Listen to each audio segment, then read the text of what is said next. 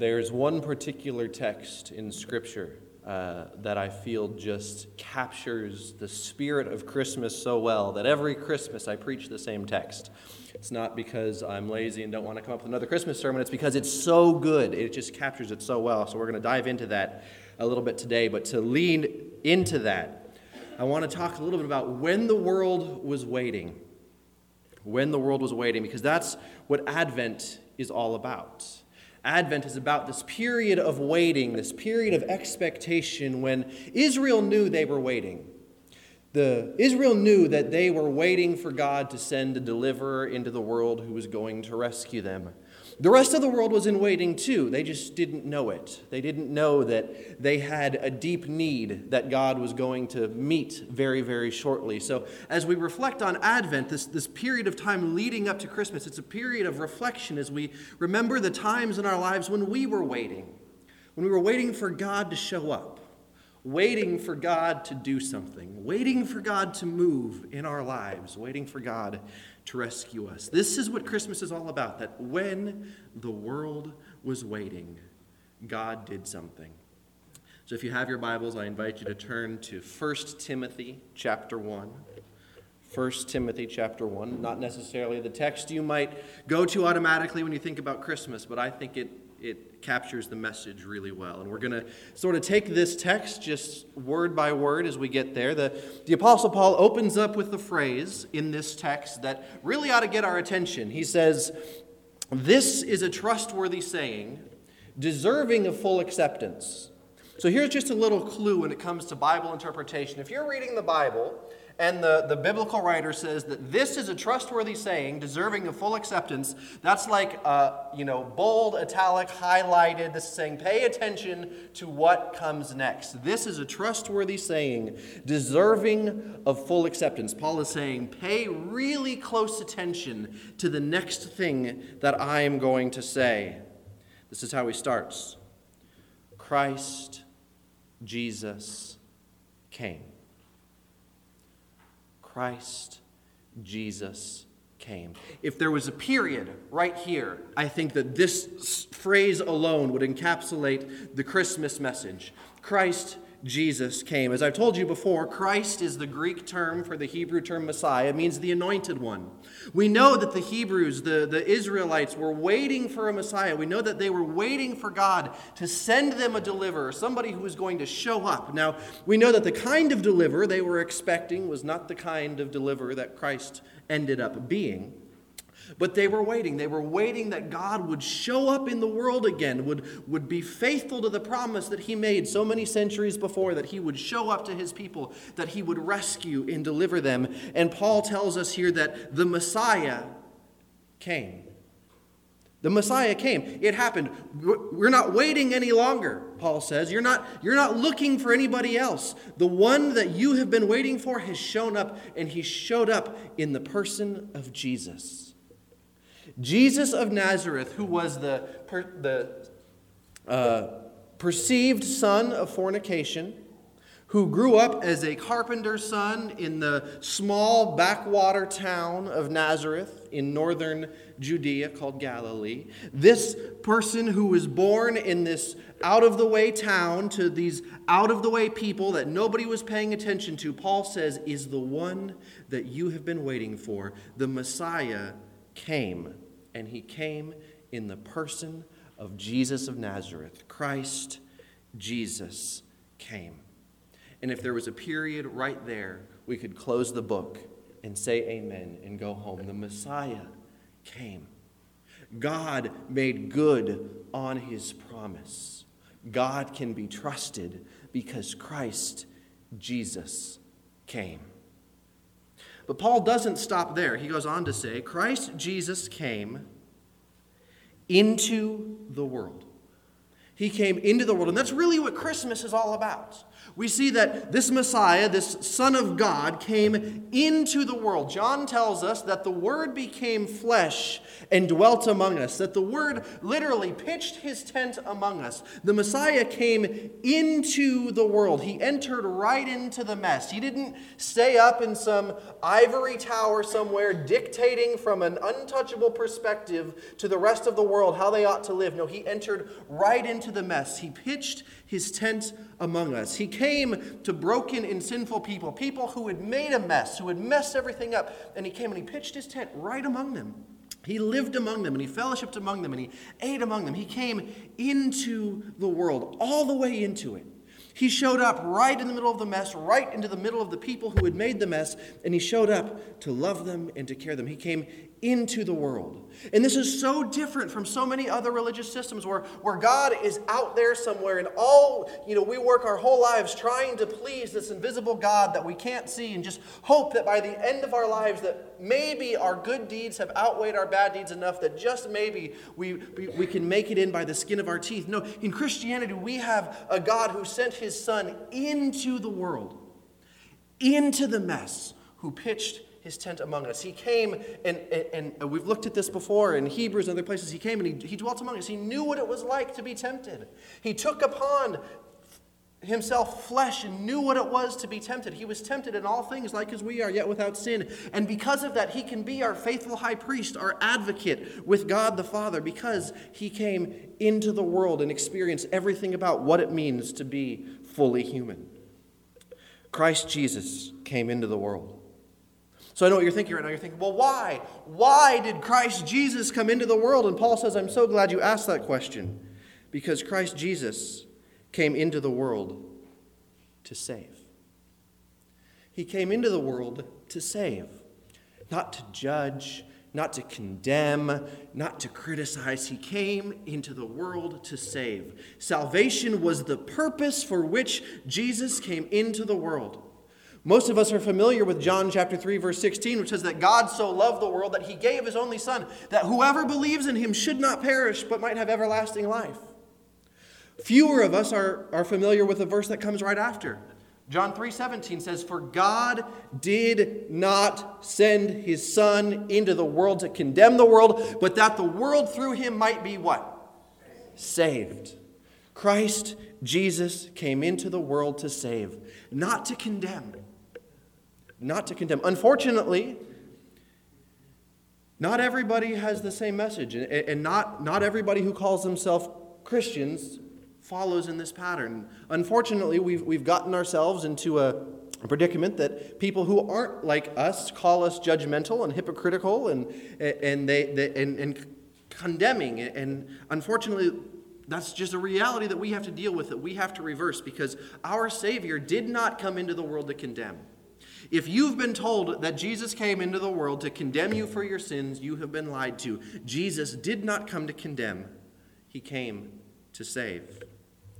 That Greek word that's translated save has several different definitions. It means to rescue, to make well, to heal, to restore. Jesus didn't come just for some ethereal spiritual salvation only, merely. He came that we might have life and have it to the full. The promise of eternal life forever, but life here and now. As we read through the gospel stories, as we see the way that Jesus interacted, he came not just to give people a ticket into heaven, but to teach them how to live, how to have life to the full here and now. He rescued, he made well, he healed, he restored here and now. So when Jesus comes into the world, he doesn't come just so that someday in the future we get to be with God, but that right now, here and now, we can experience rescuing, healing, and restoration in every category of life. We see Jesus healing people physically. We see Jesus bringing to life new life spiritually in people. We see Jesus restoring brokenness everywhere he went. So Jesus isn't here just so you can get into heaven. Jesus came so that you can have life to the full in your finances, so that you can have life to the full in your health, so that you can have life to the full in your relationships, so that no matter what you may have experienced, no matter how much brokenness you may have gone through, that Jesus can bring healing and restoration and wellness. Now we know that we won't experience the fullness, the completeness of that until he comes again the second time, but we can have life to the full here and now. Jesus came into the world to save, to rescue, to make well, to heal, to restore. Some of you have heard me tell the story of Kelly once before, where we were on a mission trip in Austin, Texas, and we were on the University of Texas in Austin, and we were walking around, and I looked at my wife, who was with me at the time, and I said, "Who do you think we should talk to?" And so she picked one particular person who was the same person I had in mind. She was sitting there by herself, just eating, and so we walked up and we asked if we could sit down with her. And as we sat down with her, we began to talk and tell her why we were there. And as we began to talk, she began to tell us that she'd grown up in a Christian home. She grew up going to church. But she, over the past few years that she had come to college, she sort of drifted away from God. She had sort of, left the childhood faith behind. And as we talked even further, it became clear to us that she was afraid of God. She wanted to go back and pursue that relationship with God again, but she had grown up with this image of God as this angry, judgmental God sitting up in heaven with a lightning bolt in his hand, just waiting for people to sin so that he could strike them down. She wasn't taught that God was a God who sent his Son into the world to save. She was taught about a God who was waiting for people to sin so that he could condemn them, and she was so terrified. She was so terrified of this God, and as we began to talk with her and to explain to her that that's not what God is like. That God is like the perfect Father. The perfect Father. Now, you may not have had the perfect father growing up. I've heard it said that God is not the reflection of our fathers. He is the perfection of our fathers. So some of you had a wonderful father growing up who loved you and cared for you and wanted the best for you. And if that's the case, then that's what God is like, but way, way better. Some of you have had fathers who were not so good. And I want you to know that that is not the kind of father that Jesus shows us that God is for us. That God is a Father who loves us, who cares for us, who's waiting with arms wide open for us to come home and say, "Please come home. I love you, my son. I love you, my daughter. I want you to come back home and be with me." And as we explain this to Kelly, as we explain to her that this is the picture of God revealed to us in Jesus Christ, you could see the tears well up in her eyes as she began to realize that God was a God that she could approach, a God that she could respond to his love with her love, that she could come back home. Christ Jesus came into the world to save. Christ Jesus came into the world to save. But Paul doesn't stop there, because he wants to make sure that you are very, very, very clear about who it was that Christ Jesus came into the world to save.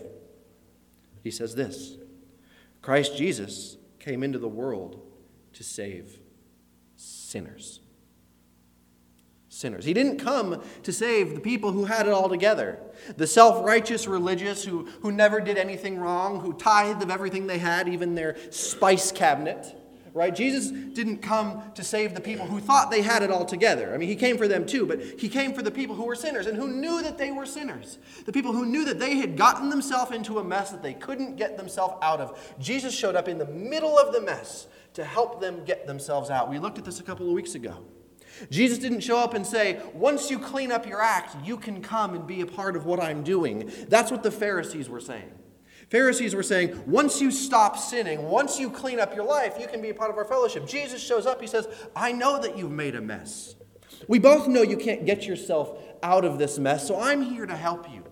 I'm going to help you get out of this mess." And he showed up and he helps people start to clean it up. He loves them where they are. He came to save sinners. Now, if you're not a sinner, then maybe this doesn't mean that much to you. If you don't think that you've ever sinned, if you think that, oh, maybe I've made some mistakes in my life, but I'm not one of those sinners, then this doesn't really sound like good news to you. But if you're like me and you know that you've done some things that aren't just mistakes, you've done some things that have hurt people on purpose, you've created some mess on purpose, and you know that there's nothing that you could have done to clean up your own mess, if you're like me and you know that you're a sinner, then this is the greatest news in the whole world. Because we're the ones that Christ Jesus came to save. We're the ones that Christ Jesus came to rescue and came to heal and restore. We're the ones who can find restoration and healing and the love and the life of Jesus Christ. Jesus came into the world to save sinners. If you're a sinner like me, this is the greatest news in the whole world. It means that there's a whole new life that's available for us, that there's healing and rescuing and restoration, that no matter how bad things have been in the past, no matter how bad we have been in the past, that there is a brand new future awaiting us. Life to the full, because Christ Jesus came into the world to save sinners. So for those of you who may not yet consider yourself a Christian, for those of you who have not yet put your faith in Jesus Christ, I want to give you the opportunity to do that right now. If you've not yet placed your trust in Jesus, if you've been told of a Savior who came to condemn, if you've been, like Kelly, afraid to approach God because of your idea that God is this angry, judgmental, distant deity who wants nothing but to judge you and condemn you, if that's how you've grown up, if that's the kind of God that you've known about, then I want you to know that that's not the kind of God revealed to us in Jesus Christ. And I want to give you an opportunity right here and now as we celebrate his birthday to place your trust in him because he loves you. Because he came for you, because he's good, because he loves you, and because he has promised eternal life. So I'm just going to take a minute right now. You can, if you just want to, in the quietness of your own heart, if you want to come forward, you can come forward. If you want to stay where you are, you can stay where you are. But if you want to just repeat after me, now this isn't some magical prayer. This isn't like a magical prayer that automatically, is going to fix everything in your life. But if you want to pray this prayer with me that says, Jesus, I'm going to place my trust in you, then you can just close your eyes and you can follow along with me. You can say it out loud. You can say it in the silence of your heart. God hears either way.